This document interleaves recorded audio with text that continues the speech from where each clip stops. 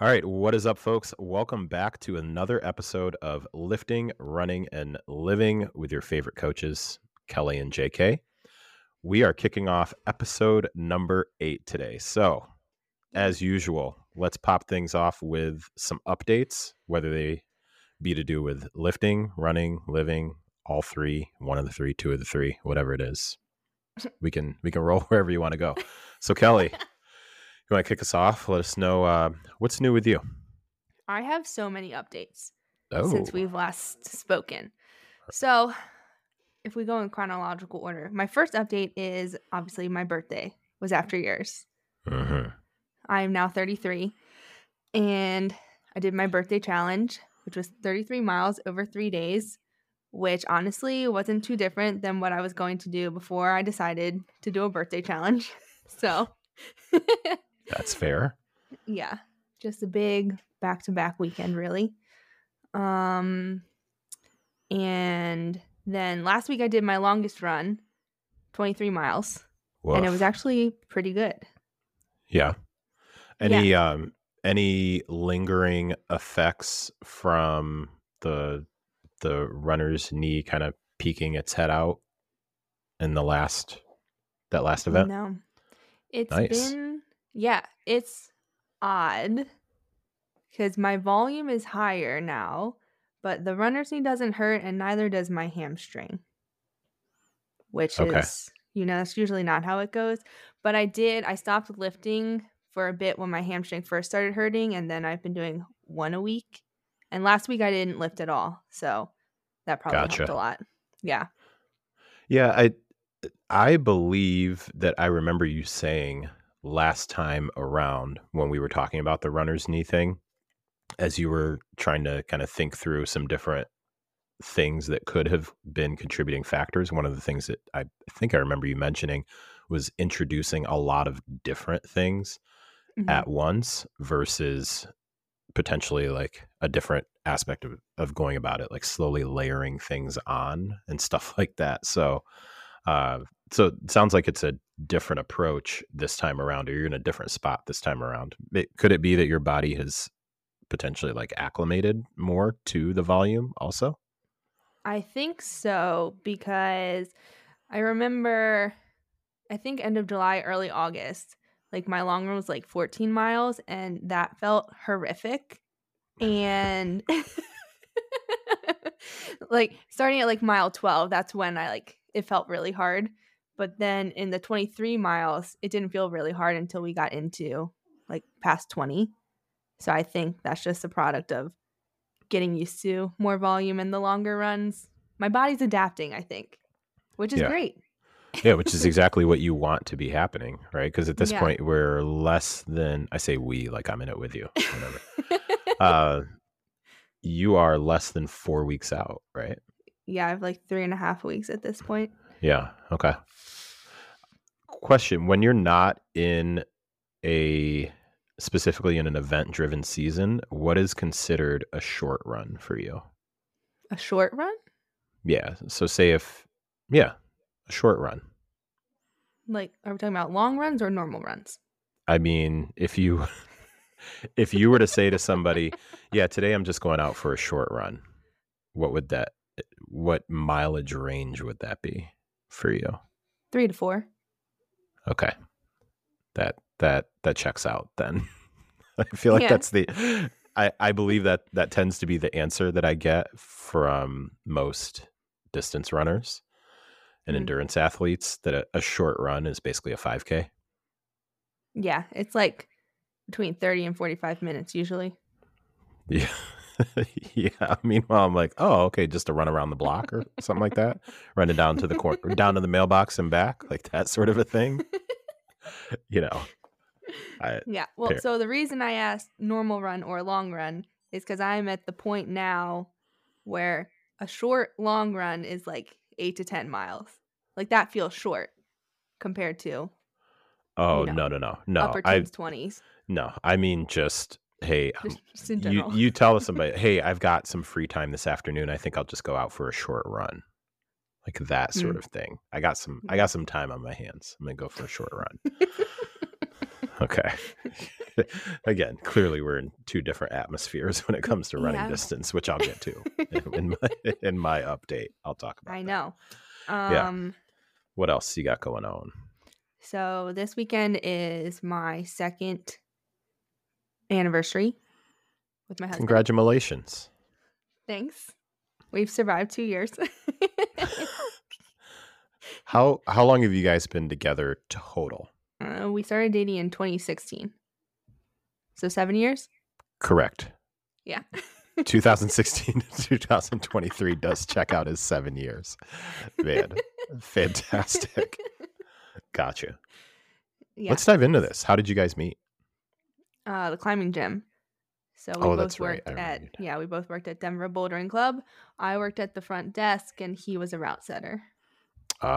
He flirted with the front desk girl. A lot of them did because we were just Oh. stuck there. And you couldn't go anywhere. No, honestly, it was more so the members who would like corner us up there because we couldn't leave. And it was some of them I'd be like, I want to punch you in the face right now. Wow. Somewhere some guy who's a member there or a former member there is now listening to this and he's like, man, I thought she really thought I was cool. You're like, nope, I just couldn't clock out for my shift yet. That's the problem. I mean, you know me. I laugh at you, I smile, and people are like, oh, she's flirting. It's like, no. This is just how I am. Yeah, I'm not even taking it. Service. I'm not even taking it to that level where it means you're flirting. It just means you like like you think the person is entertaining. So now, basically, all of your reactions on this podcast have been a lie. Thank you. No, they're genuine. Okay, sure, gotcha. Well, Otherwise, congratulations. I would not choose to be here. Thank you. That is fair. Congratulations to you guys. Anything in particular planned for your anniversary? 7 years, 7 mile run together, something like that. Actually, funny you should say that because according to Ty, he's coming on a run with me. Okay. But I don't. TBD. We'll see. I was gonna say you sound, as the kids say, you sound hella sus about whether or not that's actually about to happen. Gotcha. Yeah, I just don't know what he thinks is going to happen. Is there a specified distance for this? Okay, so originally he said up to 8 miles, and my run is longer than that on Saturday, which is the day of our anniversary. So I don't know. And he's been kind of running, but not too much. He did run with me my shakeout run before my race, but that was 3 miles in Steamboat. So I'm like, how are you going to make it another 5? Well, now I have so many questions. When you this poor, and he's basically if he does he listen to the podcast? He listens to some of them. He'll probably listen to this one now that make this chat. Yeah, let's name this chapter after him. Because I'm in his corner on this because you said he has kind of been running. What does that mean? Because to me, either you are running or you are not running. Okay, so let's see. What week is this? I would say I think it was the week before my race. That's when he was like, I'm going to run with you on our anniversary. So I think he went out 2 or 3 times that week for like somewhere between 2 and 3 miles. Oh, to train for this? To train, yeah. And listen to that. Listen, ladies, that is a dedicated man. This man is dedicated. Yeah. That's legit. It is dedication. I'm saying that's got to score points right there. Oh, yeah. Well, and then he ran my shakeout run with me. That was a lot of points. Bam. Yeah. That's legit. And he went to the store with you to I remember listening to that on your podcast. They were at one store. You're like, hey, maybe we try this other place to see if they have this certain brand of shoes. He went there. He was very angry, but yes, he came with me. This man is setting the bar a little too high here.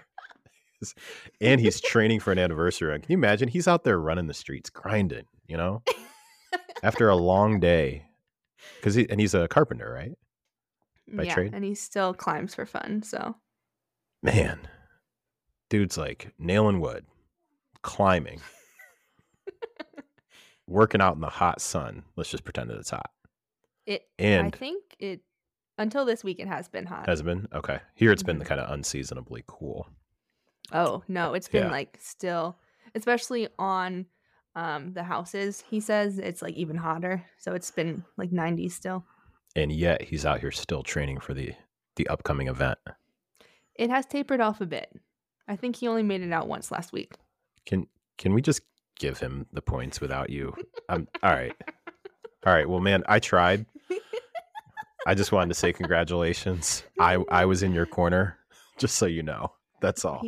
He is doing a stellar job. I know. Dang, man.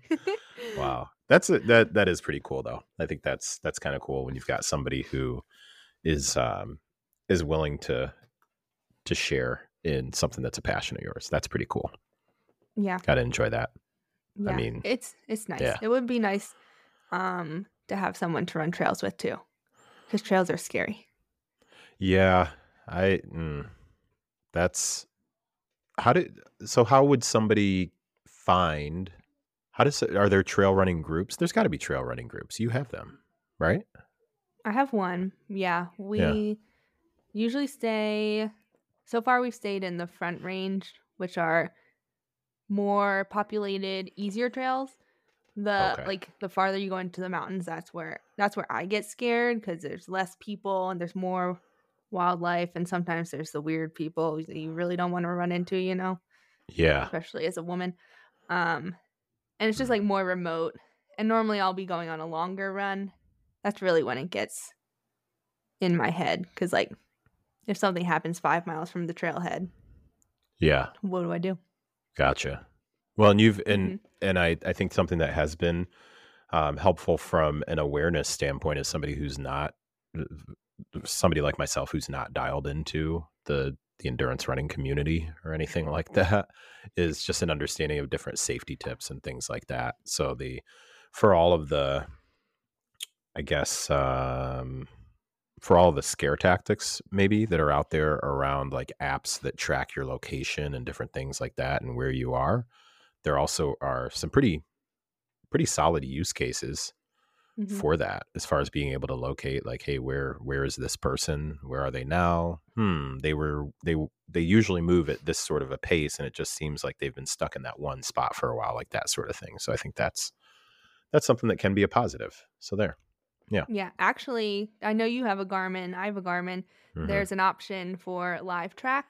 So every time I start a run, it emails Ty to tell me where I am, and he can see me moving on the map. So if something does happen, he'll know where I That's am. pretty cool. Yeah, Yeah, I it's like really that. cool. I like Hmm. that. Yeah. All right. Well, so What our else? specific anniversary plans, they were going to be on this weekend, but it's next Sunday. There's a train in Georgetown that you can get on, and it takes you around. And we're going on the Fall Colors train. So Oh, we have to wait for the leaves to change a bit. So Ty really likes trains, railroads, mines, and that stuff. And I really like the leaves. So it's like the perfect thing. yeah. That's two interests in one ride. Yeah. That's pretty legit. Yeah. So that should be Hmm. fun. But before that, I have a sad update. Okay. I'm mentally preparing myself. So Saturday during my long run, I found out that my granddad died, so I have to fly back east next week for the Oh, funeral. I am sorry to hear that. Yeah. And this is this your grandfather Expected. on whose side of the family? My dad's side. Gotcha. Okay. Yeah. So he was 92, so it was like a natural time for it to happen, and we were expecting Hmm. it, but he hung on for a long time, surprisingly, Yeah. to me. Well, I'm sending all the supportive vibes your way and your Thanks. family's way. Is there any particular thing maybe you'd like to share about him on the I pod? remember, so Something cool we should know? he worked at NSA. I have no idea what he did, and I wish I'd asked him more. But but he wasn't allowed to tell you. he probably wasn't allowed to tell me. I used to want to work at NSA as a code breaker, actually. Is that So, essentially a hacker, but a legal kind one? of. I guess you could say it, but it's really just, yeah. In its Oh, simplest form, I think so. how long was that like a career for him? Like he worked at the NSA for like a long time? Hmm. Wow. Okay. Yeah. That's pretty legit. I think one of my best memories was at their house. They lived in Pennsylvania, and they had like a wood workshop in their basement, and he would always let us build things, Oh, which I thought was really cool. that is I pretty built cool. I built a juice box holder. Wait, at what age, if you can recall, at what age did you build this juice box holder? Oh, I had to be like 10 or something, Interesting. I Do think. you still have this? Is it still You in know, existence? I've asked my mom a couple of times, but I keep forgetting. So Hmm. I'll get back to you. Actually, when I'm at home next week, I'll check. Because I also painted it to look like SpongeBob. So it was really cool. A juice box holder. It's so, I mean, it's so practical. It That's makes what I'm sense. saying. It makes sense. I mean, I guess if you had made a beer koozie at the age of like 10 or so, I'd probably be a little bit concerned, but you picked Yeah. something that was age appropriate at that time. So Yeah. that's pretty cool. Yeah. Well, thanks for sharing that memory. And again, just Mhm. sending all the supportive vibes your way, safe travels and whatnot. Thanks. All right. Anything else going on in your neck of the woods? The 2 weeks after that, I'm also traveling, but we can talk Uh, about that next podcast. okay.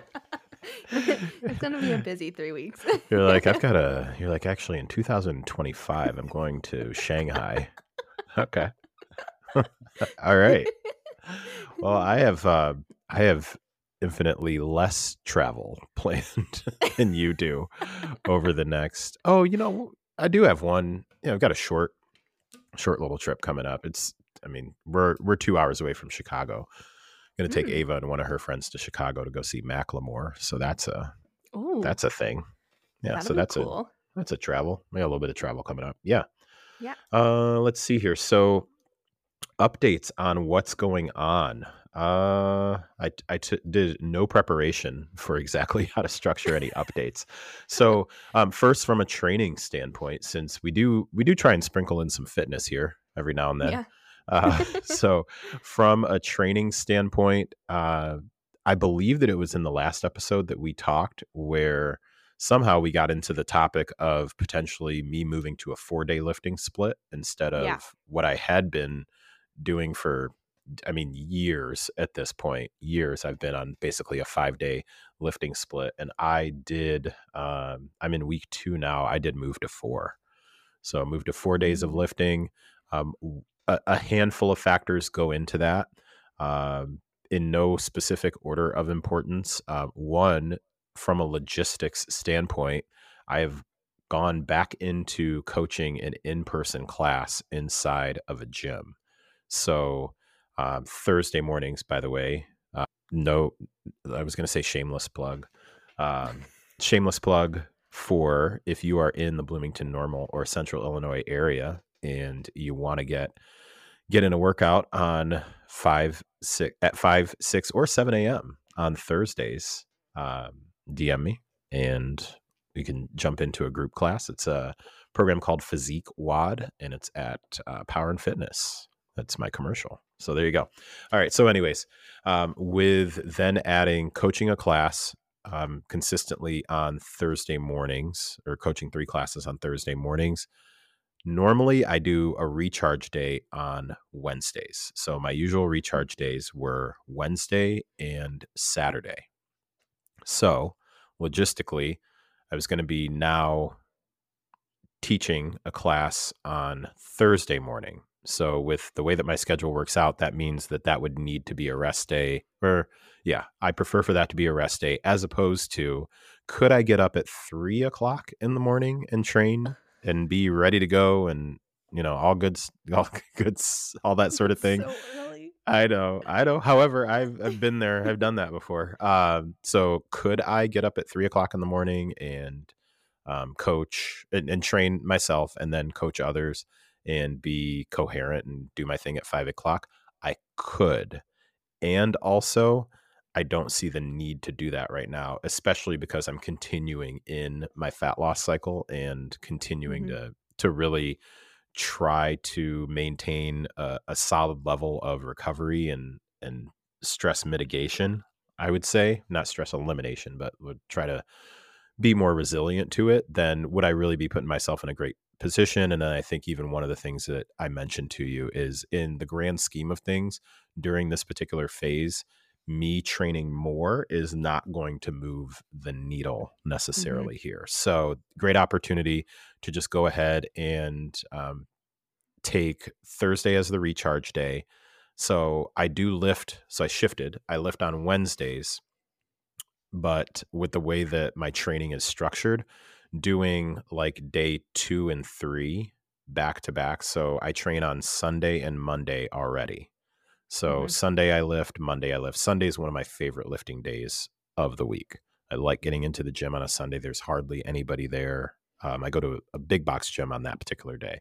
So I wanted to continue to train Sunday and then train Monday. But the way that the workout is structured, doing the day 2 and day 3 back to back just doesn't put me in a great position to actually Mm-hmm. succeed. This is not a program that I'm currently doing right now where lifting 3 days in a row is really optimal.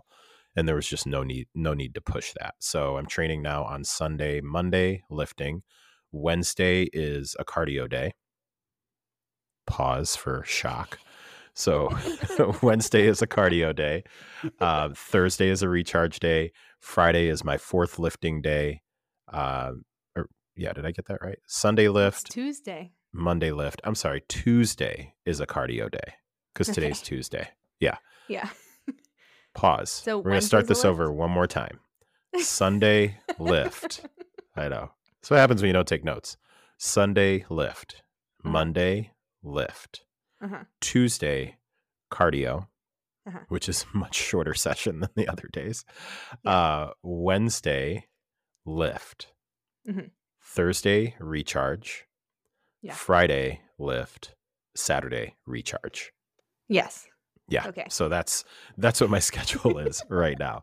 So I'm a couple of weeks into that particular structure with shifting over to that. So far, so good. I mean, we're a couple of weeks in. What has been really, really kind of a cool thing to play around with is figuring out the proper level of exertion on Tuesdays to where it is getting the stimulus that I'm looking for from a cardio standpoint, and also not putting me in a position to be completely trashed for the primary lifts that I have on Wednesday. Mhm. So the stuff that I'm doing, which it typically will involve about 20 minutes of like zone 2 type work for the most part. And then I'll do, about 15 to 20 minutes of some sort of a, excuse me, something that's more of like a continuous grinder, like AMRAP, that sort of a thing. It's not insanely high intensity. Like I did it Mhm. today, and I'll probably post this on my Instagram later. Like today, it was 20 minutes on the bike erg. And then I did, I think like 2 or 3 rounds. I'll end up posting it as an AMRAP, but like 2 or 3 rounds of 9 calories ski erg, 12 power balls, which is basically like a wall ball, only you don't squat. So you're just pushing the ball up to the target. And then like a reverse crunch, and then farmer's carry and shoulder rack carry. So something that's just continuous movement, but you're not at like ball busting pace at all. Mhm. Um, and I today was a did, special day. yes, and I did because I said I would. One of my favorite phrases, because I said I would. I had thrown out this text to Kelly, which you completely threw me under the bus, to Joy, by the way. I threw out this text to Kelly. I don't know how the conversation even started about this whole What thing. were we talking about? I don't know, and I'm not going to put the energy into going back to scroll to find out. I just remember I said I potentially would look at. I think it was about group runs. That was a very emphatic O. Good I just Lord. remembered because I was telling you about my group run experience It's and like how Emerald Lagasse. Bam. Yeah. Okay. So, oh, yeah. we were talking about mile times from the group run, and you were Oh, like, yes. Yeah. I don't think mine would be less than 20. That's definitely the voice that I texted in. Do you want to tell that story about the do you want to give a kind of a general idea of the context of where that conversation started though? Because I actually found that to be pretty interesting myself Yeah, I as far talked as about like it the pacing. a little bit on MFA this week. Oh, okay. So you want to Not just give a in teaser then?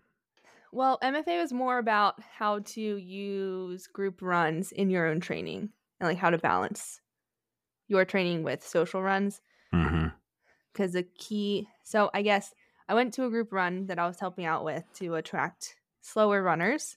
So I volunteered to pace some slower pace groups. Because for anyone unaware, the Boulder area is a very fast area. The athletes in Boulder are quite high caliber. So like their easy run is like 8-minute pace. 9-minute maybe at the back. So I was volunteering to run 10 to 11-minute pace in case any slower runners wanted to join, but didn't want to get dropped. So Yeah. yeah. Okay. Yeah. So that's the context of where this conversation basically started. And I essentially said, like, man, I'm not even sure that I would keep up with that particular pace of the 10 to 11 minutes, whatever it would be. Yeah. To be clear, And 10 to 11 is not slow at all. For anyone out there curious. okay, well, thanks for the thanks for the post run ego stroke. Appreciate that. So, anywho, yeah. So somewhere along the way, I said I potentially, and we have the receipts that I said potentially. I potentially would test that out next week. Speaking about today, at the time that we're recording this, it's Tuesday.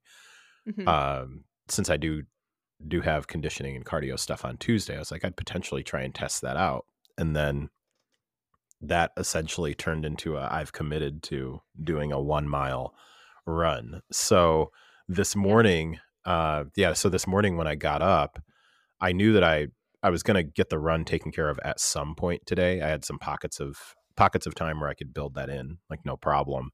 And I wanted to just get some time outside just to take a walk, like that sort of a thing. So I was like, we'll just kill two birds with one stone on this one. And then I'll still get my other structured cardio in later. So I did follow through. I went on my 1 mile run. So what was my time? It was 10:30. Okay. So 10:29. Yeah. Okay. And what sort of feedback do you have for me on my run? My running time. Don't hold back. Should we post your pace graph? You certainly can. You certainly can. I don't know if you could turn this into a reel and like put the thing up there. I have To be fair, if there's such a thing as less than zero shame, I have less than zero. Like I do not care at all about my running pace. It doesn't matter to me. Well, it's not your pace. It's just your lack of consistent pace. Like you started out really fast. Also don't care about that either. Slowed down a lot, and then you slowly got faster. Yeah.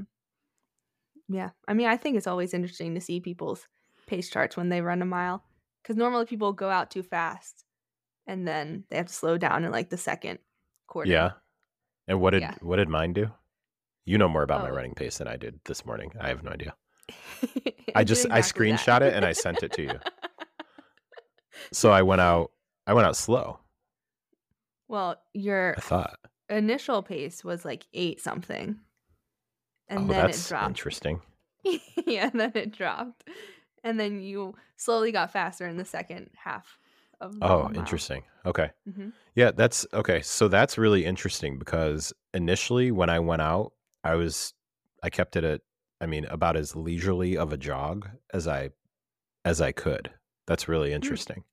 Yeah. It could just when Garmin's not always super accurate. So yeah, it does bring up what could be an interesting point is your perceived pace versus your actual pace. I mean, we could really like make a whole philosophical thing about that.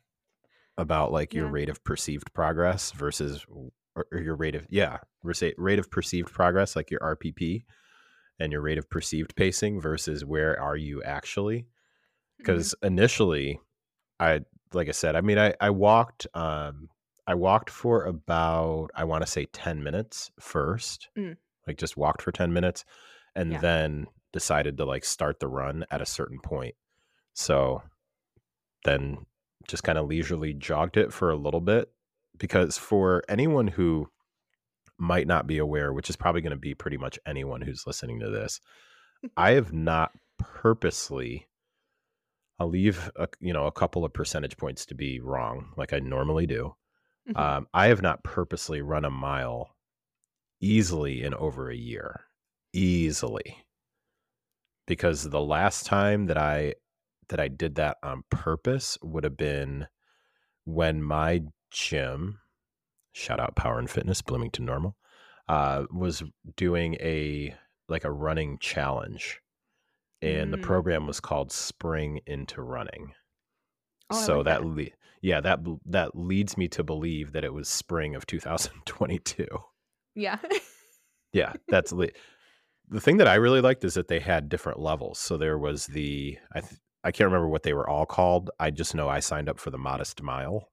So it was Mm. a program, like a spreadsheet program, where it's like, okay, you do these things, X number of times per week or whatever works with your schedule. And your goal is Hmm. to be able to run a mile by the end, like without Oh, stopping. that's So there was cool. the Modest Mile, there was something about the 5K, and then there was something that was like a distance one. And then I Hmm. believe that there was a fourth one that was more of a ruck challenge sort of thing. Like for somebody who wasn't Hmm. going to run at all, it was more of a distance walking thing, like a weighted walk, which I really Yeah. like that. I've got that program saved. That was a good one. So to my knowledge, that's the last time that I purposely decided to run 1 mile with intention, because I didn't do Murph like the CrossFit WOD I did, or the Memorial Mm. WOD that a lot of Yeah. CrossFit boxes do. I haven't done Murph in quite some time. And Um, Murph has 2 miles, right? Like it 1 mile at does. the start and finish. Yeah. Yeah. If you do the full Murph, there's some half Mm. Murphs where you can do like 800 meters and then you do like half of the prescribed. By the way, shout out to anybody who does any of those, like regardless of whatever distance or number of reps that you do. Like it's a really, really good cause. So yeah. So I don't know. Overall, I'd say I just felt good about the fact that I actually did it.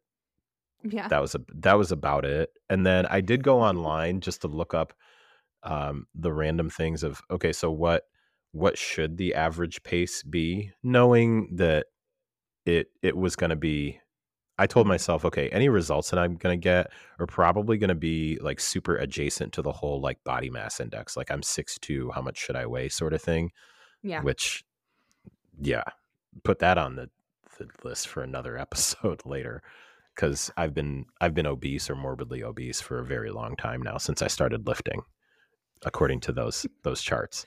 I believe Um, it. I should have looked that up. What should be the average mile time for someone who's 6 foot, of a 6'2" biological male who's morbidly obese, borderline obese to morbidly obese, and see what that comes up with. And then I potentially could have crushed that one, because it probably would have just said like you shouldn't be running or So something. what did Like you find then? it was the 11 to 12 minute range Okay, that sounds right. for my age. All I could find was pretty much gender and age chart. Hmm. That was it. Generally, I would say it was in the 11 to 12 minute range. I think I found a few that were 10 to 11. So Hmm. I guess we could stretch that to 10 to 12. Yeah. Females, it's like they added another minute to a minute and a half, I guess, on Yeah. the female chart.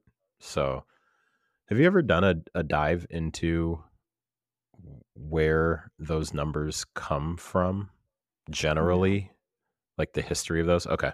All right. That would be a good episode though. Yeah, that'd be a legit, like, I don't know, here or MFA. That would Yeah. be very interesting, because I know that while I don't remember a lot of it off the top of my head now, I recall in the past when I've listened to particular episodes about BMI, like the body mass Hmm. index, and where that comes from and different things like that. it just became more and more and more ridiculous that it's even a part of the conversation, and that we Yeah. have yet to come up with a standard that could be considered better. I'm not saying that there's a universal standard that'll ever be like the gold standard or whatnot.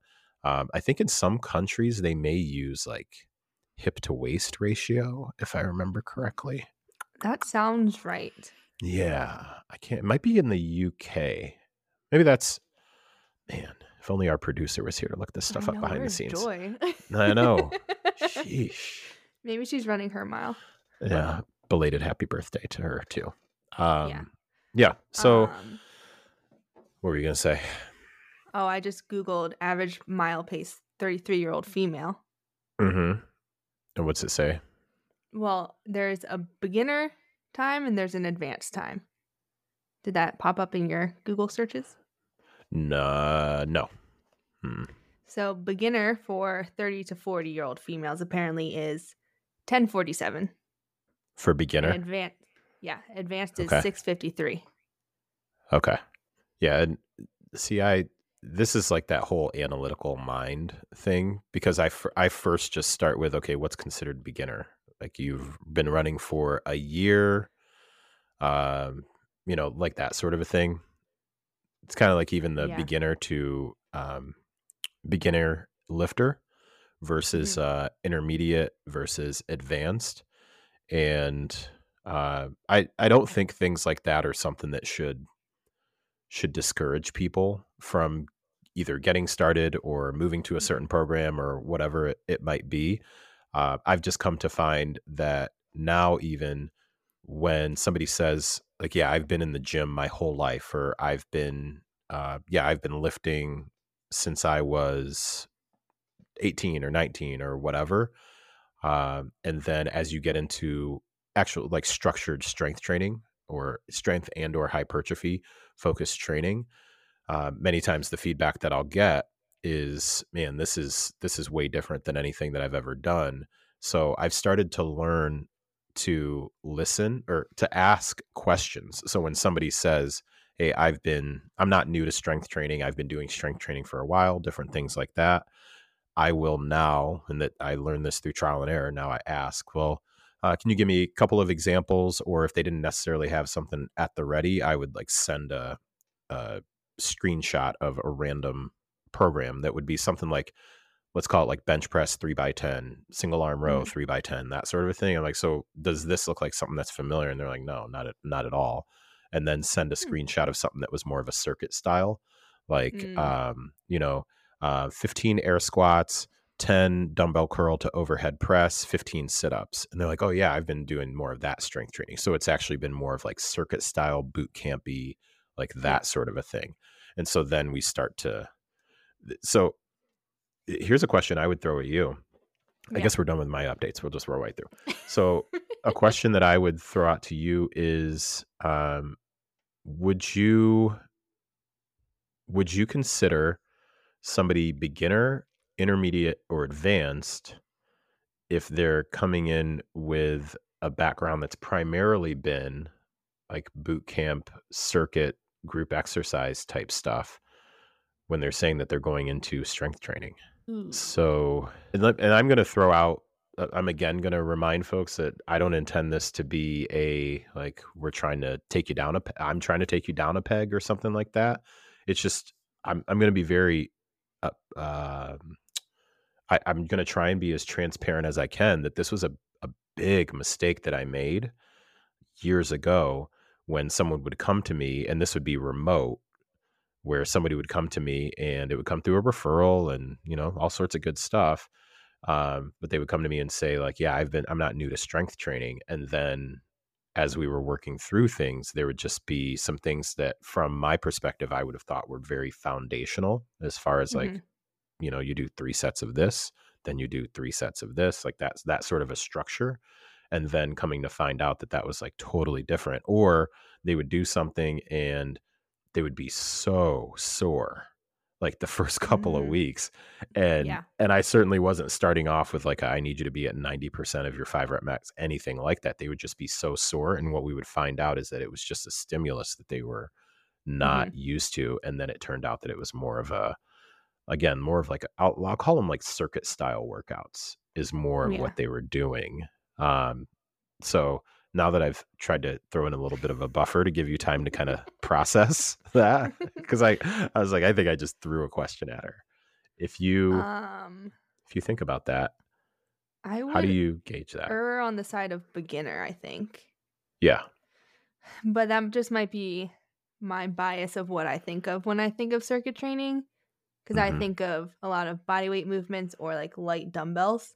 And I feel like for strength training, like if you're not used to not a dumbbell, a barbell, Yeah.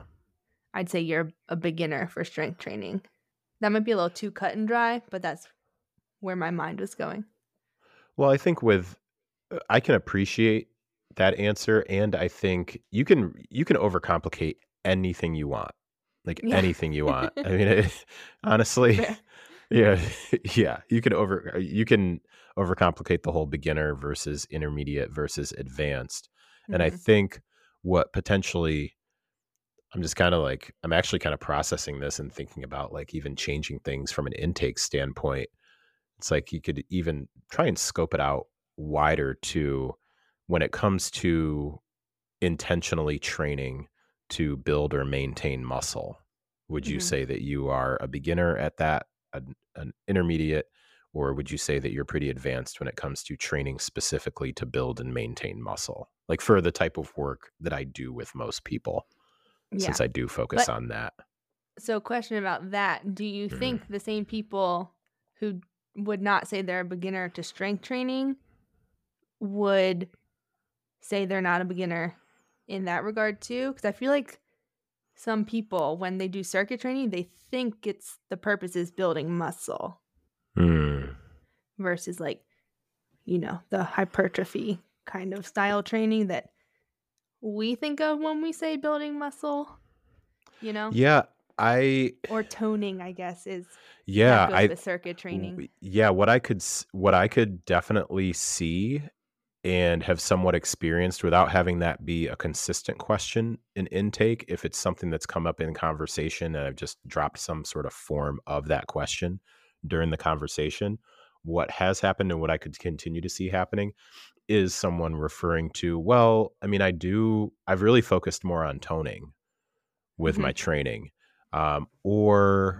Really what I would foresee is there's more of a conversation around calorie burn that comes up. Mm, Like, yeah. well, I go to this particular class, or I've really I've really tried to focus on, workouts that are effective, they tone and strengthen your whole body, and they help you burn a lot of calories. Hmm. Like that sort of a thing. And I think we've touched on this before, and it comes up pretty routinely, is really thinking about like when you're going into the gym, biasing towards building strength, building muscle versus biasing towards I'm here to burn calories. Hmm. Because you potentially, like, if your main reason for going to the gym and lifting is to burn calories, you're gonna be sorely disappointed if you were to be able to get access to like a specific scientific breakdown of within 1 hour of you just being a human outside of the Hmm. gym and 1 hour of you being somewhat a human who's lifting weights like inside of the gym. So basically like that 1 hour of activity that's lifting weights versus 1 hour of activity a couple of hours later or something. Like Hmm. I think that sometimes there could be a rude awakening for people with thinking about the difference in that makes from a caloric burn standpoint, like Hmm. that sort of thing. Because I used to get that sometimes where people would be like, this workout only hit 350 calories burned on my Apple Watch. Is there a way to make it more effective? Yeah. I'm like, well, let's kind of talk through it. Let's have a conversation about that, about how the calorie burn part is that the main focus while you're here. Like I get it that people talk about calories in, calories out, so you can't ignore that part of the conversation. You don't help Hmm. people if you're not going to help like explain and understand why. I just think if you're consistently setting someone up to focus on burning as many calories as possible while they're in the gym and not putting the primary focus on targeting muscle groups and getting stronger, that's gonna be a hard road to go. Like a really hard road to go. So Yeah, not to mention fitness trackers are not accurate for calorie burn. yeah, wildly inaccurate. Big Yeah, time. actually. So this kind of, I mean, nowadays you can change the settings, but like I think a lot of them, I don't know if the current ones, but anyway, going back to my book about the data bias, a Oh lot yeah. of the fitness trackers back in 2019 when she wrote this book, they're based on men. Is this Up to Speed? No, this is This is the other one. Invisible Women. Oh, okay. It could be the same. But yeah, so then like for a female using a watch, like if the algorithm is based off a quote unquote typical male, Mhm. we're usually smaller and we have less muscle mass, so it overestimates calorie burn in general for women. So it's really not useful. Yeah. I think, yeah. I don't know. Let's potentially table the fitness tracker conversation for something in the future. Just thinking about positive use cases and potentially negative use cases. Because I mean, I wear them, and there was Yeah, I one wear point where I them. was wearing two. Like so I Same. was wearing like a Whoop and my Garmin at Yeah. the same time. Oh my God, can we talk about the Whoop for a second? I am so mad that there's no watch face because if they put a watch face, I would convert to Whoop exclusively. It's not a watch though. That's not the I intention. know, That's not what it's there for. but well, now I'm never going to use a Whoop because I'm not going to have two devices on my wrists. Then you don't care enough. I'm just saying. That's what the Whoop person would probably tell you. Like, okay, well, I guess Probably. you focusing on your recovery is not that important. Yeah, runners weren't really their demographic when they made it. Give me more on that. I would say, well, I always saw them in the CrossFit space first. Mm-hmm. I would agree with you that's where I was introduced to it at first. Yeah. But why So would you? I don't know who their demographic was, but I just assumed they made it for CrossFit style athletes. Why? Well, I'm curious now. I'm actually really curious though. See, this is why I said table it for later. We'll get into the main topic here in a bit. Well, so from your perspective though, why do you think that they weren't made for runners or with runners in mind, however you want to phrase it? Because runners want a watch face. Most of us. I would say the minority would not want to be able to either like see their distance or pace or heart rate, whatever we want to see on our watch while we're running. Like obviously the Whoop it tracks your run. Yeah. You can see everything after the fact. But yeah, I like to see things in real time. Mostly the distance, especially when I like don't map out a course beforehand. Yeah, It's just like an inconvenience not to have it there. I see. Yeah, I see where you're coming from, and it's easy for me to take the devil's advocate is like way too easy of a term to use. So it's easy for me to slip into the position of the brand. So Yeah. let me put it that way. So I'll play the position of the brand. Okay. So You are what Whoop. I am Whoop, which disclaimer so we don't get sued or something. By the way, like please sue us. Like what are you going to take? We're a podcast with no sponsors. Like, go ahead, go right after. Can have our 8 recordings. I know. You're gonna shut down your Riverside account. Go ahead. So what was I gonna say? Okay, so I'm Whoop. Actually, we should probably change that. I'm Weep. Let's pretend I am a Weep. All right. You're Weep. So the purpose of our device is to specifically focus on getting an understanding of how we can better optimize your recovery. And the best way for us to do that is to have a device that you rarely, if ever, need to take off of your wrist. So a major factor in that is we've got to make sure that we do everything possible to extend that battery life as long as humanly possible. So a watch face Yeah. further contributes to battery life reduction or battery drain or whatever, because Yeah. I think about Garmin, like I wear the Instinct. Mhm. And which one do you wear? I have the Phoenix 6S Solar. Okay. Oh, excuse me. I have the Phoenix. Wow. Goodness. That's like dang. That's like the Lamborghini of, well then. No, that would probably be the Phoenix 7 or one of the Forerunners, like the 900 series. The 900? The Something? Phoenix, 925? just the Phoenix series in general. Like Phoenix Phoenix is above. That's the bougie series. Listen, I'm gonna Google this. You feel free. There might be a Forerunner that the price point touches the Phoenix lineup. The Phoenix lineup as a whole, though, is like, don't talk to me, peasant. I'm just saying. I'm looking up the most expensive Garmin watch.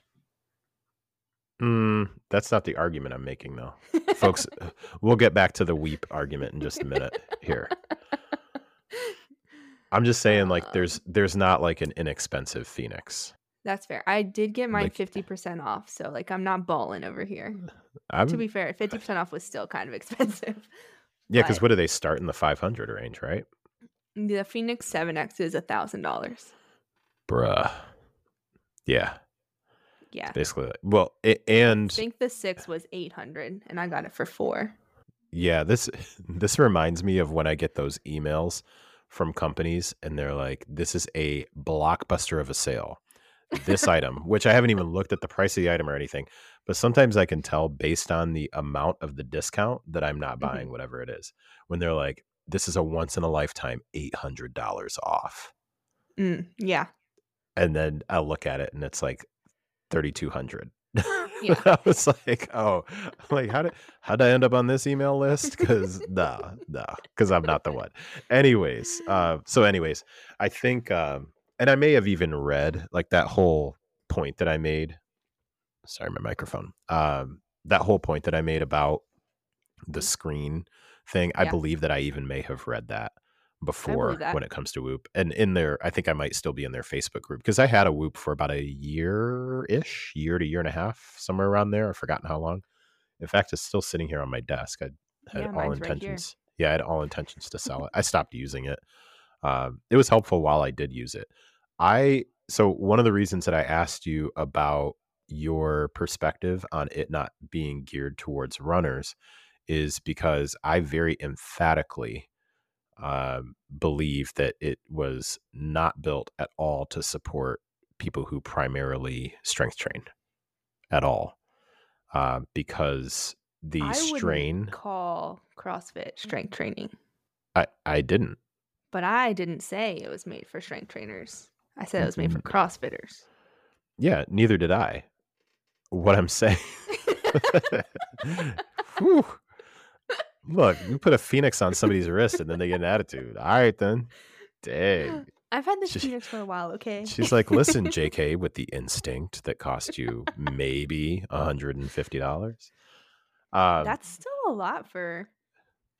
Yeah, okay, anyway. I got a massive, when I say massive, I mean like massive discount on it.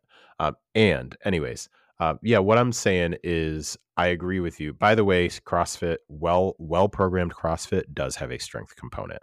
I will fight that. I will fight that particular bullet point for the CrossFit community. That. Yeah, well-programmed CrossFit. There's so much cardio. Yeah, constantly. Like if you're just strength training, your strain score it's hard to get your strain score up if you're not doing cardio as well. Right, correct. So if you are primarily strength training and or doing hypertrophy work, then the strain itself did not, it doesn't seem to promote much of a strain. I know that they have made changes and they are trying to work on that. They've even added like different components. And I know this, or I believe this based on a perception from the outside of the community now, because I don't actively use mine anymore and I canceled my membership. However, I still will like try and look up articles and view things just to get an understanding of kind of what's new and what's happening, because I'm not completely like, I'll never use that thing again, because I thought that it was kind of cool to have that insight and the way that Mhm. they organized it. And I could totally see how somebody like yourself, like when you would get the performance report and it's like this cool PDF with like color coded, you're like, oh, this is my jam, like it's kind of cool to have those Yeah. things when it would give you your weekly performance report or whatever, and you could benchmark and all these things. It's just when Yeah. when you're going like hard in the gym and like, yo, I know for sure that I was about to pop a blood vessel on that back squat today. Like I saw my life flash before my eyes, and it's like, yeah, you're 99% recovered. You're good to go. You're like, Yeah. oh, I don't know. So yeah, like I said, I mean, I think that could be a really good one, getting into not not just overarching on, okay, here's what's wrong with fitness trackers. It's like, what, responsible usage of fitness Mhm. trackers, wearables, and the data that they give you. I think that'd be a good one. Okay. How about we get into What we the intended to talk the about. main topic? Yeah. Well, we knew we were going to shoot the breeze for a while and kind of get into some Yeah. other stuff. So, We're right on uh, time. yeah, perfect. All right. So, let's see here. So, a while back, I sent you a post that was in one of the groups that I'm in that I thought it was a really interesting and thought provoking post. So someone had basically asked a question of the group of, hey, I want to get into doing longer distance things. And specifically in this one, it was about going hiking. So let's say like Mhm. on the weekends, I live in an area where you can go for long hikes. I want to be able to hike with my family, or, you know, go on. It was like really big thing for hiking. So let's talk like Mhm. endurance for those sorts of things. And the question that the person posed, I'm going to paraphrase, was, how can I essentially train for longer distance things like hiking when I'm very short on time? And I thought that that could really kind of spark a broader question to kind of scope it out a bit more, with just generally, and I might just be rephrasing the question. So if somebody wants to get into an endurance type of modality like hiking, or wants to do something that's a longer distance, but they don't have the amount of time that that event would take. And I'm talking like life-based event first here.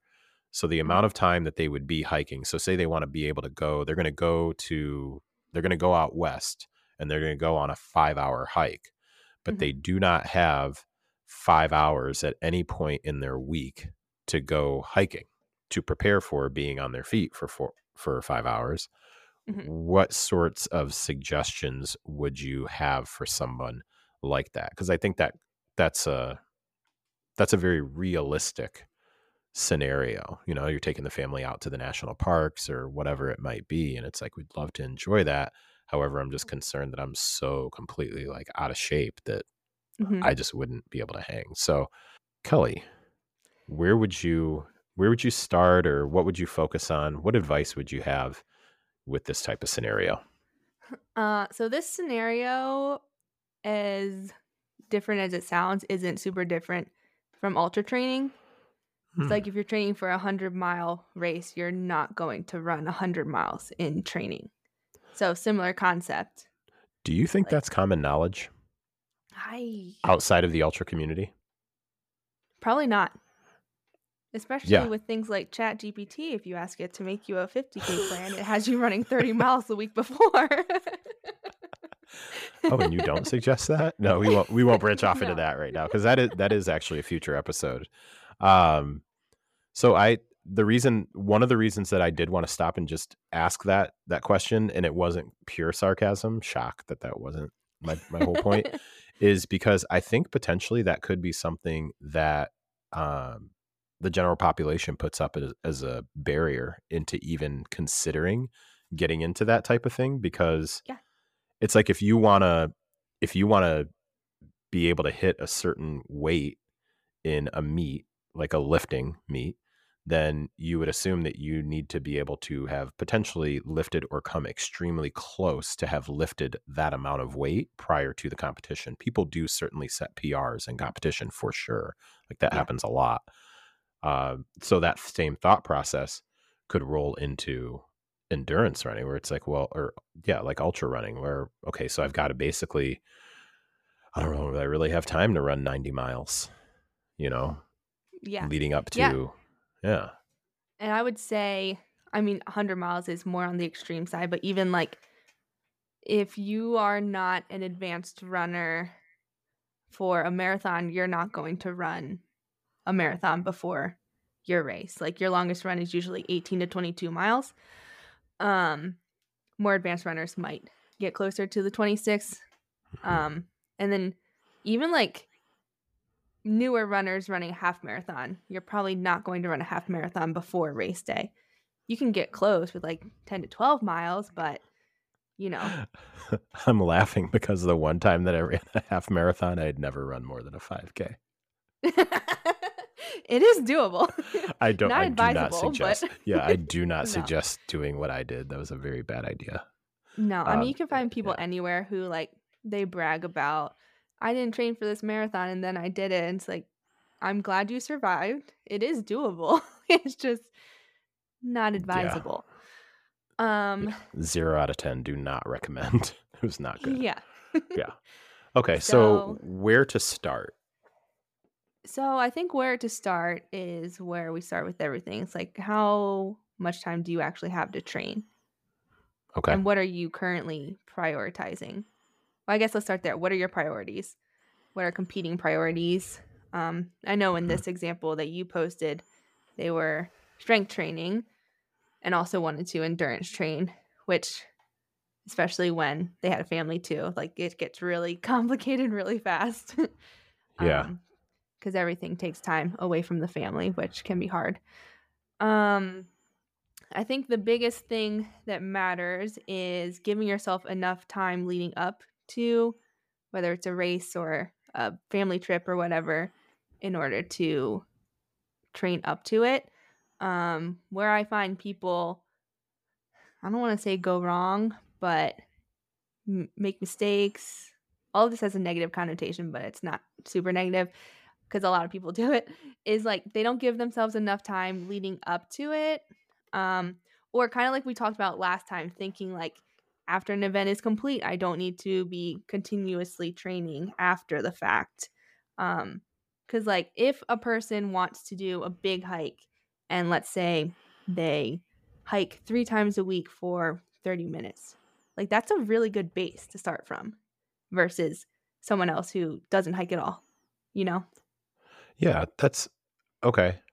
I don't want to take the conversation in a different direction. I want to stay right there and see if maybe this is still along those lines. So what would be along the lines of where you're starting and then thinking about, okay, afterwards, what would be a way to continue to maintain a particular, like a good enough, let's call it like a good enough level of endurance capacity and good enough level of endurance capacity.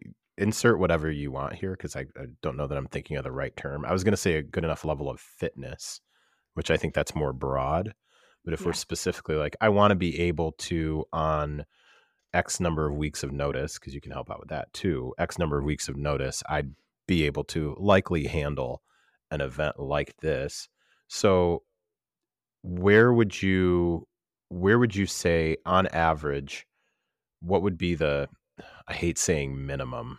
I'm just going to say it anyway, because somebody's going to ask, because that's really the way that somebody's going to ask. Like, what's the least amount of time that I would need to have available if I wanted to be able to handle an endurance type of event? And we're not talking an ultra here. We're not talking from zero to 100. Yeah, literally 0 to 100. We're not talking about that.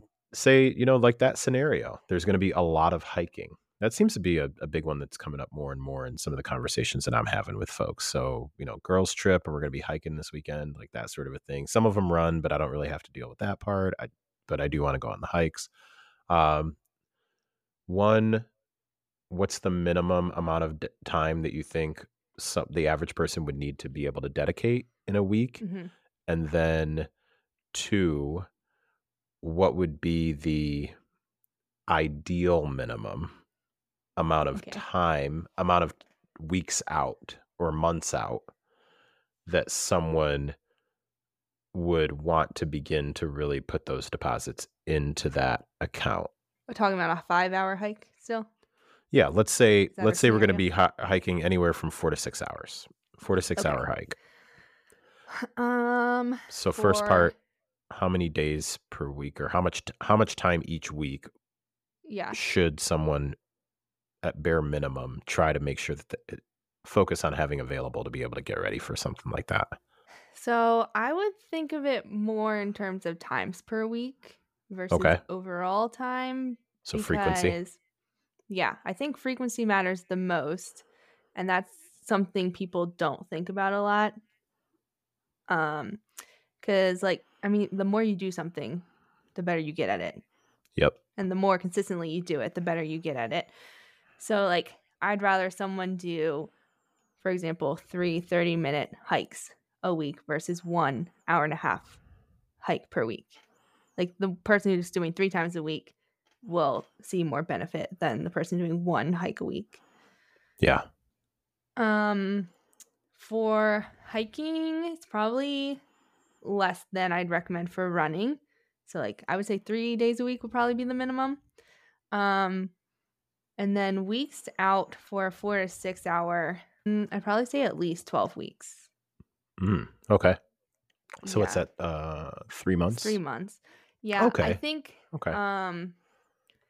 I would also want, if possible, 1 or 2 weeks where they had more time to dedicate to a longer effort. So it doesn't have to be every week you have a longer effort, but Yeah. this is what we do for 100-mile training. Like for Lucy, for example, she was doing big runs every week, but the Yeah. key big efforts were she did a 100K race, and then we did a 3-day block where she did mid-20s the first 2 days and then high teens the last day. So it was high concentration in those 3 days. But she wasn't doing that every week because that would obviously she doesn't have the time for that, and that would wear you down. So similar Right. concept. If you can get that bigger stimulus, not the full 4 to 6 hours, maybe 2 to 3 hours, 2 different weekends leading up, I think that'd be really helpful. Yeah, that makes a lot of sense. So you'd say generally then bare minimum, let's get 3 days per week in there. Yeah. Okay. That's a good place to start. And I like that you pointed out the frequency aspect of things too. And I find that to be very similar in the lifting space too, for sure. I would much rather, if somebody can give me 2 days they're like, yeah, I can go in 2 days a week and I can be there for 2.5 to 3 hours. I'm like, well, we really don't need to be there for 2.5 to 3 hours anyway. Yeah. So if you could give me 3 at about 40 minutes ish, then we got something we can definitely build from that Mhm. aspect. So I think that's definitely helpful. And so basically starting with 3 days a week and ideally around 12 weeks to work with. Yeah, I would say that'd be the minimum. Yeah. I think for a lot of folks that especially if you're talking like a vacation type of scenario, Mhm. I would tend to think that's pretty average, I would say. Because I would say having something planned 6 months out, if you're especially I'm coming from the perspective of a parent, Yeah. and especially a parent of active I was going to say active teenagers. Mace is 11, so he's not quite a teenager yet. Especially if you've got kids that are active in activities, whether they be travel sports or organizations or whatever. sometimes you know they're going to be in that particular season, but you don't know what their schedule is going to be in that season. So you can Yeah. either just go ahead and you're like, doesn't matter, we're going when we go. And if you miss the games or if you miss practice, like, it is what it is.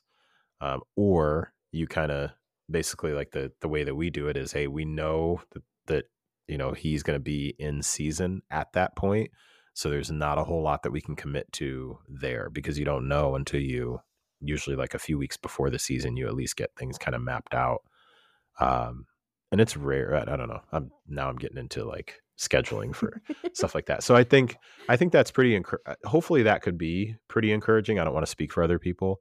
I can think of folks though that I think sometimes think that endurance type events or endurance type activities can be so unobtainable Hmm. because they just don't think that they have the sort of lifestyle to be able to fit that in, starting from the point that you started off with like, just because you're going to hike for 6 hours doesn't mean that every training hike needs to be 6 hours, or even that Yeah. there's one out of those 3 sessions each week is 6 hours long. Hmm. And then two, thinking more about like the frequency aspect. And I'm going to ask you about that, about how you can get creative with your training and getting used to being on your feet when it's not just straight, just you're going on training hikes all the Hmm. time. And then three, just thinking about, okay, how far out, like that sort of a thing. Because certainly I could even see an aspect of, say somebody's like super exact. I know you can't relate to this at all.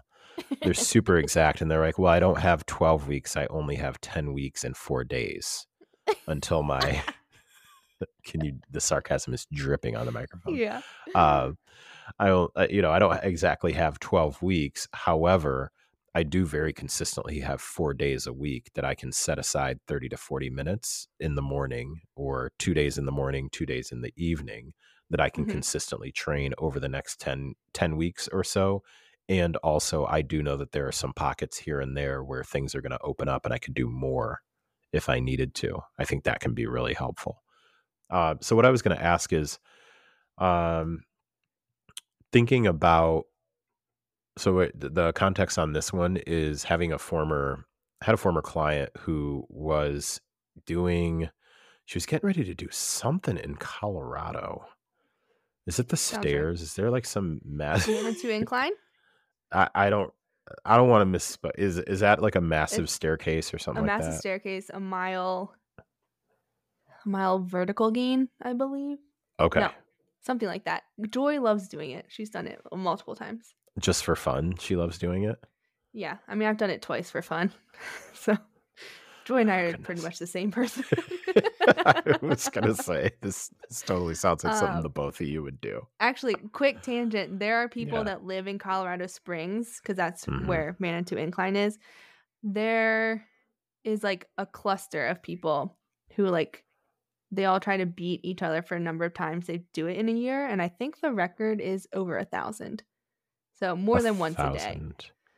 times per year going up the incline. Is it 1 mile distance up?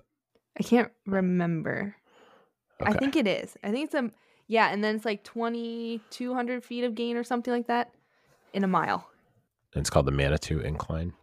Yeah. Manitou. Yeah, climbs over 2,000 vertical feet in Yeah. less than a mile. Hmm. It used to Has be a sections railroad as steep track. as 68% grade. Okay. Yeah. So, okay. It's just a staircase, really. Okay. I'm assuming that this is what, the length is approximately 0.88 miles. It's 1.4 kilometers. It's even worse. Goodness. Yeah. So, this was a co-client. So somebody who primarily was working with a nutrition coach, and then I was helping with, they were doing one of the group programs that I have. And then we were trying to help out with some additional stuff because they just wanted to be prepared for this climb or whatever Hmm. was going on. And so that's where the context of this question is coming from, or just if you have anything that you wanted to add. Um, we were thinking of ways to get her better prepared Hmm. to handle that. I'm going to call that a hike for sure. Get Yeah. her- Some people do run it. yeah, that's they can enjoy that. All right. It even says like I on would call it a hike. Wikipedia, Yeah. difficulty extreme. Yeah, it's Um, hard. yeah. So one of the things that I was trying to focus on was getting getting her in a position where she could be better acclimated to not necessarily the distance, but the difficulty of the climb itself.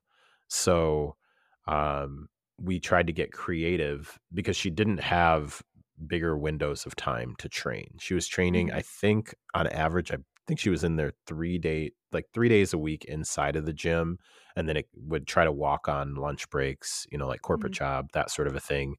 Yeah. Very, very solid, like consistent.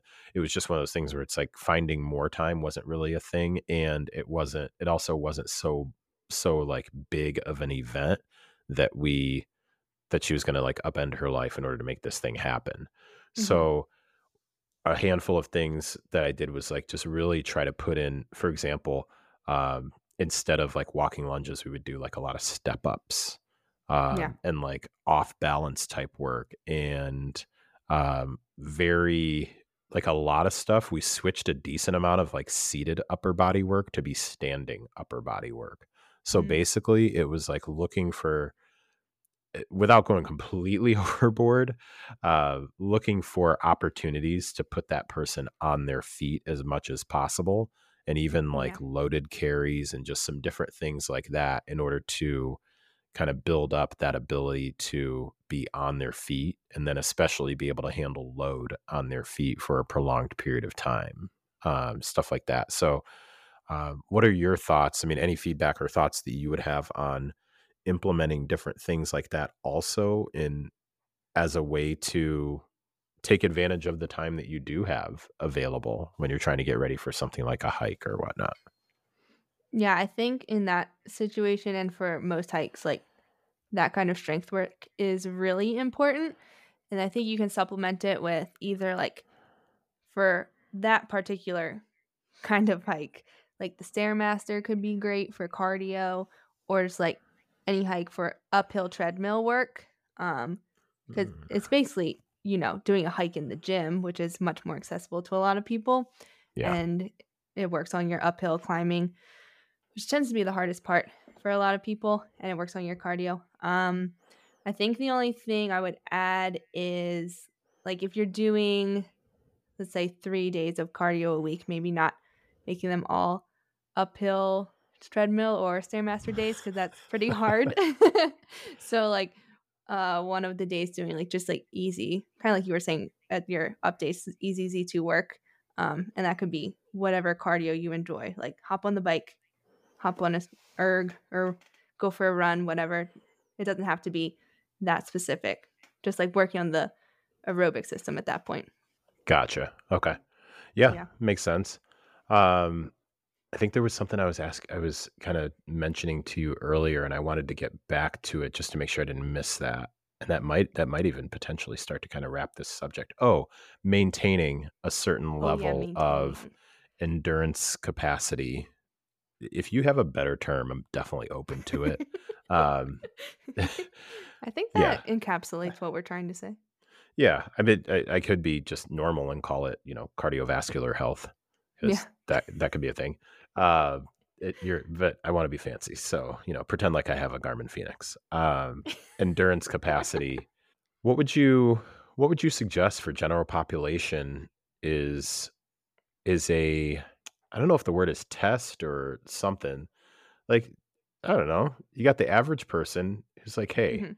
I just want to see, what should I generally be able to do if that would mean I have a decent level of fitness. So this is not like the end all be all. It's just one of those like, so for instance, in the world of strength, perhaps it could be something like you can bench press your body weight, you can, back Mhm. squat 1.5 times your body weight, you can deadlift twice your body weight. Like those would be like your markers, right?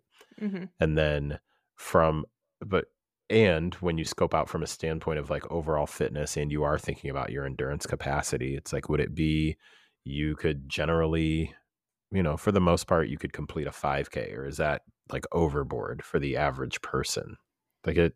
So if somebody is Mm. asking you, hey, what would you suggest would keep me in, this would be a sign that I'm generally in a pretty good spot where I wouldn't have to completely like be a wild and crazy person to be ready to, do something within about a 12-week period or 8 week, let's say 8 weeks. I could be ready for up to like a 5 or 6 hour hike or potentially a half marathon sort of thing. Um, so And 8 weeks out from a 5 hour hike or a half marathon. So let's see, for a half marathon, I'd probably want someone to be able to run at least 7 to 8 miles in their long run if they want to run a okay. half marathon in 8 weeks. Um, you could maybe get away with 6 miles, but just so we can ramp up and take downtime. For a 5 hour hike, probably something similar. So it's kind of like roughly around half the distance or time. So if you can Okay. hike for like 2.5 hours. I mean, honestly, if you can hike for 2.5 hours, you can probably go for 5, I Yeah, think. that's you're like, that's such a big jump. It's like Yeah. if you could do 2.5, you can probably do 5. You could Well, probably do so double that. there's no science behind what I'm about to say, but Okay. um Disclaimer taken. Got yeah, it. when I was training for one of either my first, yeah, it had to be my first half marathon. My boss at the fitness center in college, she was like, "If you can run half the distance, you can run the full distance." And I really took that to heart, and it hasn't failed me. Um Hmm. so like even for my last 50K, my longest run was 15 miles. Hmm. And obviously I completed a 50K. Especially as you go up higher in time or distance, like we were saying before, you're not going to be even getting to like 75% of what you're going to be doing. Like I just told you, my longest run for my 50 mile is 23 miles, and Right. that's not halfway. TBD Yeah. if I complete my race, but Hey, I've got faith. I've yeah. got faith. Um, Yeah. but I think one thing we haven't talked about yet that you and I texted a bit about the post is like a lot of what affects your ability to do what you want to do on the day you want to do it is how you think about it. Um, so like if your expectations don't match your ability, then you're gonna have a harder time. Um, so like in our example, it's easier to have your expectations match what's gonna happen because we're going by time based. But Hmm. like the post example and something I see and feel myself a lot is like, oh, I'm going out for 10 miles, for example. I expect it to take this amount of time. And then, I'm 5 miles in and it's already taking 80% of the time I thought it was going to take. And then it's like Yeah. this mental spiral that happens because you're like, I thought this wouldn't take as long. And it's just like your mindset is blown at that point. So I think a really powerful tool that has nothing to do with your physical ability is how can you like reframe a tough situation or positive self-talk, the mental skills to get you through a long endurance event. Mm. I like that. Mhm. I like that a lot. A question that immediately comes to mind for me in that scenario is, where did that expectation come from? Yeah. So when someone will say, I would have expected that, you know, so let me use an example of, say I went out for this run today. All right. And listen, people, I get it. It was 1 mile. I understand, because the Klutz followers are like, 1 mile, bro. Come on, man. Listen, I when I think say I do not run, I do not run. any runner knows how hard a mile is. I mean, we've all had to start. I'm not, Sometimes a oh, mile is really hard. Okay. for me, it's just extremely undesirable. Yeah, that I too, don't, that's, which makes it that's hard. really, yeah, which to your point, it's the mental thing more than anything. Yeah. It's one of those like now I will say I will take 1 mile outside over 1 mile on a treadmill. I will definitely say that, like the road to Treadmill nowhere. miles are scientifically longer than outdoor miles. Yeah. It's like the microwave minute versus the Planck minute, like that sort of a Oh, thing. yeah. Yeah, Uh-huh. they're definitely different times. I'm convinced. Yeah. Different zones. So, if I were to head out on that run this morning, as I've previously stated, I haven't that I recall, I haven't intentionally run 1 mile in over a year at this point. So we are now what 12, so let's call it like 15 months at least. So 15 months of not specifically focusing on running more than, I think there's a handful of occasions. And when I say handful, I mean one handful of occasions that I may have done like a 400 at Yeah. some point. So not specifically running that particular distance at any point in time, not specifically training to run that particular distance, not specifically training movement patterns that are specifically done to advance my running. Now, does that mean that none of the movements that I do translate or correlate with strengthening for running? No, not at all. Especially not since I love doing lower body movements. And there's a handful of other coaches. I was on a call a while back and they were like, dude, I feel like every time I see one of your posts, you're doing another single leg movement. Like, what is your deal? So I do not shy away from unilateral leg work. I do banded work, like all that stuff. So I try to mobilize my hips. Sometimes you can't tell because they're so tight, but it happens. Yeah, like my hamstrings sometimes. So all that being said, though, if I go into it and say that, you would, based on no information that I gave you, other than the fact that you knew how old I was, you're like, yeah, I think you'll probably do it in around 10 minutes. Okay. My guess was what, 12 to 13, I think. Yep. Somewhere around there. Okay. So let's say that I finished at like 15 minutes or something like that. I don't know. And I was upset about that. So I'm upset about that. And I'm like, man, you would think that as much as I train, I train pretty regularly. I try to take care of myself. I didn't stay up all too late last night. I did stay up a little bit later, but not too late, like that sort of a thing. I would have thought that I would have done better. And it's like, well, based on what? Like based on what that actually has to do with that particular thing? And to your point, from a mindset standpoint, what is that thought process really setting you up for going forward? So I agree and co-sign that sometimes when you observe or that feedback or the post or somebody gives you that feedback of like, man, I really felt like doing this thing that I have specifically not trained for, have not role played the scenario, have not put really any specific effort towards. I'm just really surprised that this thing that I have just not focused on for the past year, and I decided to go for it, like go whole hog into it, like not just run 1 mile. I decided I was going to just register for a 5K. I'm so pissed that I wasn't anywhere close to my time back when I was, running, 2 to 3 times a week, like that sort of a thing.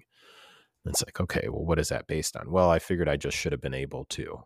Like I will hear that sometimes. Well, I just figured I should be able to because I work out or, I quote unquote eat right, whatever that means, like all these different things. I'm like, I hear you. And also you didn't train for that specific thing at that specific level would be the piece too. So at that specific level. So I think that kind of brings things kind of full circle to if you're particularly like inclined to, pardon the pun, but we were talking about the incline. If you're particularly inclined to want to every now and then do like with no notice, you want to register for a Spartan race. I used to do that stuff like not on the regular, but about 3 or 4 times a year, I'd register just for something, just to do something weird. If you're inclined to do things like that, number one, I encourage that. I think that there are certain personality types who if they don't schedule in something like kind of crazy to do, they will end up making some sort of a bad decision in another way. So basically, if they don't Hmm. schedule in the risk, then they'll do something risky from a lifestyle standpoint that is not a great idea at all. Yeah. This is like a thing, like the people that are like adrenaline junkies or big risk takers, like they like the wild and crazy thing. When I have clients like that, I will sometimes say like, this is going to sound really weird. Things have been pretty chill for a while. I feel like you need to do something kind of like crazy. And they're Yeah. like, well, no, like everything seems, like it's been like steady Eddie. I'm like, yeah, but you're not a steady Eddie type of person overall. Like history has shown us. Hmm. So how about we schedule in the crazy before I get a message of, oh, hey, by the way, I decided to do this particular thing just on a whim. And I'm like, Hmm. and now I'm hurt. It's like, oh, okay. So I think what can help with that is structuring your training around being always being, somewhere within a 8 to 12 week range of if you were going to do something, you could do that particular thing. I think that Hmm. that's for most folks, I feel like that's generally a pretty good way to be. And I've got to imagine that for a lot of folks who do events, that's kind of how they handle like their quote unquote slow season or their off season is they're usually not completely ever just completely off, like not doing anything. They're Hmm. just basically doing enough to maintain a certain level, even in the world of aesthetics, unless you're like specifically in like I'm in an off season where I'm taking a year off from stage sort of a thing, you Hmm. typically are within like I could be ready to, go into like a 18-week prep. But I think that what is not commonly understood, and I'm going specifically for the world of aesthetics, so like bodybuilding, bikini, like that stuff. I think what's not really understood is how hard those people still train in their quote unquote off season. Like they're still Yeah. really focused on building muscle and things like that. They just have a bit more flexibility and it's not so hardcore with like, okay, I have to, get this much cardio in on the Stairmaster. I have to do this many sessions. I have to limit, these many meals out, like that sort of a thing. They're always kind of like they always have the gas tank like half full. They never let it get all the way down to empty. I think is a big portion to kind of keep in mind. Yeah. And I would say that's similar for the runners who know they want to train hard for a race in the future. Like you rarely, if you have that kind of goal, you rarely let your fitness, I guess we'll say, go to zero. Because then you're just going to rebuild. And like, it's a lot harder to reach time goals if you're starting from zero every time. Um, but yeah, for the person who's just like, I want to be able to jump into these things whenever I want to every now and then, they don't have to keep as high of a level of maintenance, I would say. Yeah, and that's the key word there, maintenance. Yeah. The maintenance piece. We Mhm. we talk about that quite a bit in the nutrition world, like quite a bit, because there's so much focus on fat loss, and then sometimes there's a focus on muscle gain, and just Mhm. because you're not paying attention to what you're eating or whatnot doesn't mean that you're automatically in a muscle gain phase. By the way, so I've that's that the whole like I'm pretty sure I've probably done that before too, where I've just been like, yeah, it's bulking season. It's like, bro, there's a difference between like you're intentionally trying to build new muscle or trying to build muscle Mhm. versus like you're just being a jerk. Like you're just not really focused right now. That's Yeah. probably got more to do with it. So I think that maintenance period, a friend of mine had just posted about this, and I had brought the same point up a while back. Like that, the maintenance period is really tough. a lot of times, because there is that flexibility. And going back to really what the majority of our last episode was, when there's not a specific event like on the calendar Mhm. or a specific carrot dangling in front of you, then you're essentially in maintenance at that point, whether it's Yep. from a nutrition standpoint or from a fitness standpoint, which really they go hand in hand, to be quite honest with you, because one fuels the other. Mhm. So just really thinking about different things that you can do in order to maintain a certain level of fitness. And again, if you haven't listened to last episode, I would definitely recommend going back and listening to that portion of the conversation, because I think that's directly related to a question or the topic that we've pretty much discussed here, where it's like, okay, like what's something that I can do? What things can I do when I'm, quote unquote, short on time, or Mhm. I don't have, 10 hours a week to commit to? I'm going to be doing an event that may be a 4 to 6 hour event sort of thing. What can you do? Well, that's a big part, is like, what's the base? And this was the part I know that you were kind of like, well, I have questions. I was like, of course you have questions. It's like, well, what has your maintenance been? And the more that Yeah. you have maintained a certain base level, and that's really the key, like bring up your base. And I talk to people about this all the time. Like, we're working on trying to slowly build up your floor. So the Mhm. more and more that you build up your floor, I'm not going to say there aren't sacrifices and trade-offs and things are going to suck when you really need to like double down. It's just, it tends to not be as excruciatingly painful and frustrating when you've spent more time with your hands on the, like with at least one hand on the wheel, than when you've just been like, la di da, let's see where the car goes and see what happens.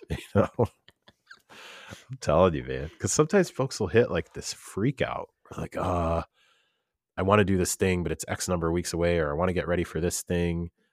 Like, yo, sister, where were you 6 weeks ago or 6 months ago? Like, we could have, So if you've got specific goals that are for spring of next year, guess when's a Yeah. great time to start laying the foundation for that? Yesterday. Mhm. So, yeah. Yeah. And that's partially why I dislike what's the minimum amount of time I need to train for this? Because it's like the more time you can give yourself, the better you're going to set yourself up for success. Yeah, I believe that when that question is being asked in that sort of a setting, more often than not, the person is trying to really figure out, they're basically trying to make it like a time-based thing. Like okay, what's the least amount of work that I can do? That's what I Mhm. mean. Yeah, like what's the least amount of work that I can do? And could I be wrong? Could you be wrong? And that's not really the intention of the question. Sure. It's just if somebody starts off with that, Mhm. versus a question that's phrased more along the lines of, here are the here's what I have available. Is it realistic that I can be ready for an event when here's what I have? Which is a different feel. It's just a totally different vibe with what's the least amount that I could do and still be ready for this particular thing. And maybe Mhm. it's more of like semantics about how something is phrased.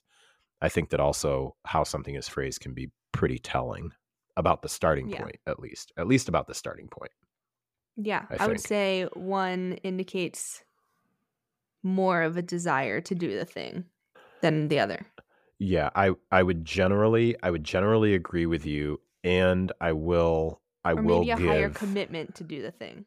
Yeah, I would still agree with that generally. Yeah, I would still generally agree with that, and also I'm still going to leave a good amount of space for some people just have not had the experience to understand a better way of presenting the question in the beginning. Kind of back to Yeah. when we've talked about in the past, like sometimes just not knowing how to work with a coach or Mhm. how to work in a group program. There's different nuances and different things like that. So um I do tend to agree with you, though. I think we have the same bias. I'm going to call it a bias. It is a I think bias. yeah, yeah. That would be a explicit bias, right? because it's known and it's out there versus Yeah. implicit. Yeah. Mm-hmm. My DEI friends are like punching the air right now. No, it's not that way. Yeah, I did. I tried. So yeah. I think you were going to ask a question about getting creative. I asked that in a weird way because that's when I was asking about like the step ups or doing loaded carries, stuff like that. So yeah, I wove it into that. Wove it. I put it in that part. Cool. Yeah, I put it in that part. All right. I think that's pretty much gonna start wrapping us up here. Yeah. Yeah.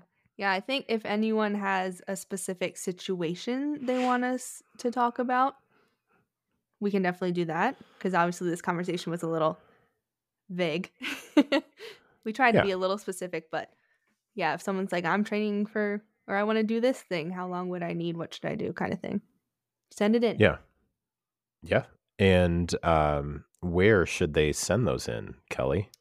You can DM us at Lifting Running Living Pod or email us at liftingrunningLivingPod@gmail.com. There we go. And then before we do close out, anything in particular coming up on MFA, which you kind of teased it earlier, but maybe somebody fast forwarded and they're only listening to the end because they just like to listen to the end part. So you want to remind us anything you've got? Anyone did that? Hey, you never know. You never know. So when this comes out, this week's episode is about long runs and expectations, group runs, and then shame around easy run pace. Next week, I have no idea what that episode will be. And then I'm supposed to have Elisa back on to talk about who is an athlete, but we might have to reschedule that because now I have to fly back east. So TBD. Yeah. Yeah. Was she the dietitian? Yeah. Okay. See, I pay attention, Kelly. Yeah. Pay attention. Can you name the last guest? No, I'm joking. I'm not about to put you on the spot. Harder what's to kill. going on in my AJ? You're right. Yeah, Congratulations. I didn't know her name, but I listened to it. It was your 100th episode. You're right. Thank you for doing that. I appreciate that. Oh, you're welcome.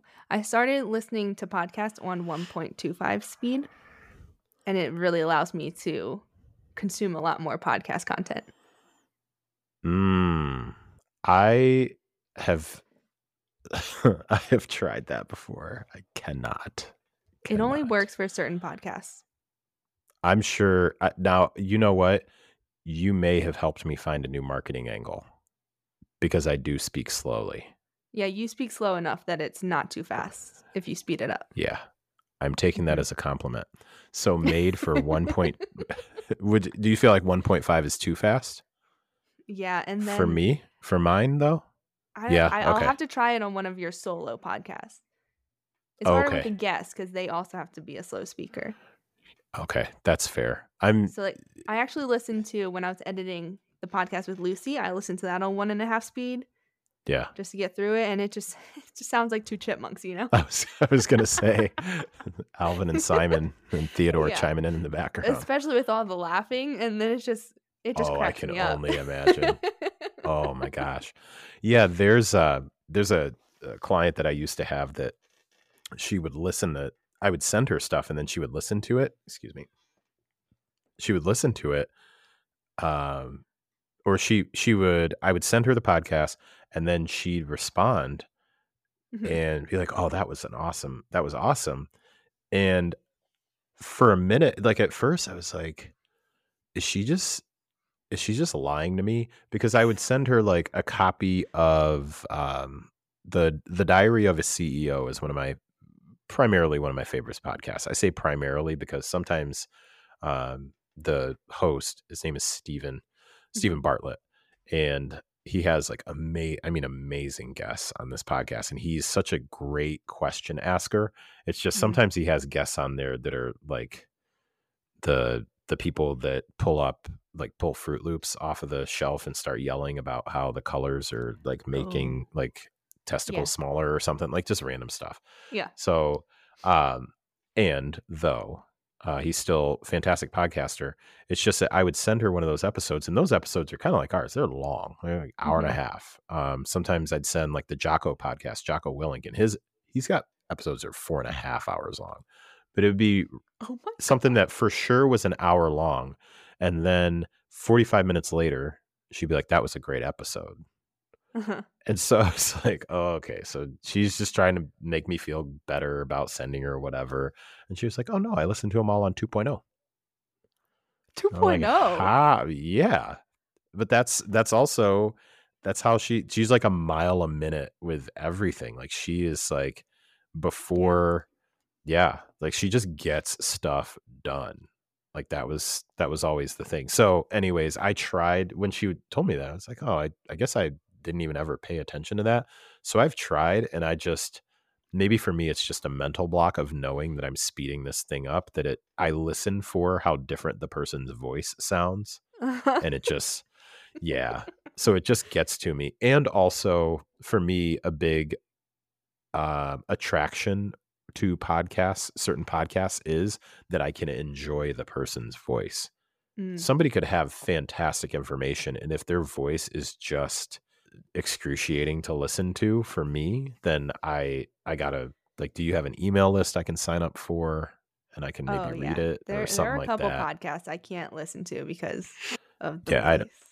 yeah, it's, and if there's somebody out there who feels like that about Help Me Understand, and or maybe even this one, because they're just like, man, JK is such a slow talker. I hear you.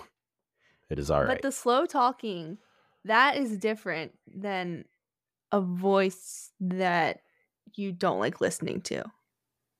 Like we can speed you up with Yeah. 1.25 speed or 1.5 or 2.0. On this podcast, can you speed up my voice but keep yours the same? Oh, I'm Can you sure do there's a that? way. Yeah, you I probably can. personally don't know it. That's interesting. Slow But talker. No. So we'll see what happens. Anyways, so coming up on Help Me Understand, I do Yeah. finally have it scheduled this week. So it'll come out next week, to talk to my friend Kelly, who is really spearheading an initiative to support dads who've been through miscarriages. So we'll have that conversation on Friday, Lord willing. Like that's when we've got it scheduled. And then that would come out next week. So it would come out, the week after this one, whatever that is. So be on the lookout for that one. And then I think I'll likely end up doing a Friday 4 this week. I don't think I'll do a solo topic or something. I'll probably just jump in with a Friday 4. There's a handful of things. I'm really interested in what's going on in, there's this, was it in Maryland? Howard County? Is that it? Yeah. Mm-hmm. Yeah. It's Howard County, Maryland. They contracted this bus service, and it ended up Mhm. leaving like a bunch of kids stranded and all that stuff. And so I've, and it's not like an isolated thing. There's school districts around the country where they realize that the bus situation is an issue. And when I say the bus situation, like, how ironic is it that just today I was texting you, like, because we had to push back the recording because my son was going to get home late on the bus because the bus was late getting there. Bus issue umbrella underneath those things is buses arriving late or dropping kids off late. So the school district or the bus will blame the bus company, saying that they're not hired up. The bus company will blame the school district, saying that they keep changing the plans or where they're supposed to pick people up. And so there was like this third party company that the Howard County School District like contracted for a number of routes. And it's like the Uber of bus routes. So it's a thing where as a parent, you can track the bus and see where it's at and all this stuff, right? Sounds That's amazing. Cool. Yeah. Yeah. And apparently it was very successful in the Oakland School District, like in California, to the point where they had the whole school district. So you're like, well, if they can handle California, yeah. I don't want to give it all away. What I actually need to do more research. I only read like one article on it, but I was fascinated by it. So that's going to be one of the topics on the Friday 4. The other 3, who knows? I'll come up with something. Yeah. I mean, there are still 3 more days before Friday for things to happen. Yeah. One of them will probably just be to listen to Kelly's podcast. Because there you go. Shameless plug. All right. Yeah. All right.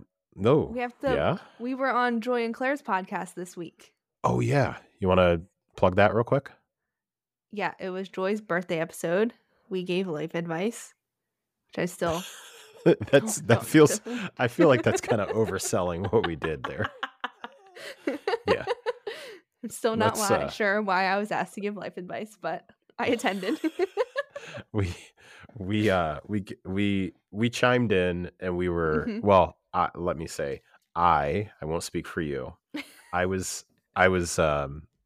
happy and humbled to be there. It's nice to be a part of that crew. They are great people.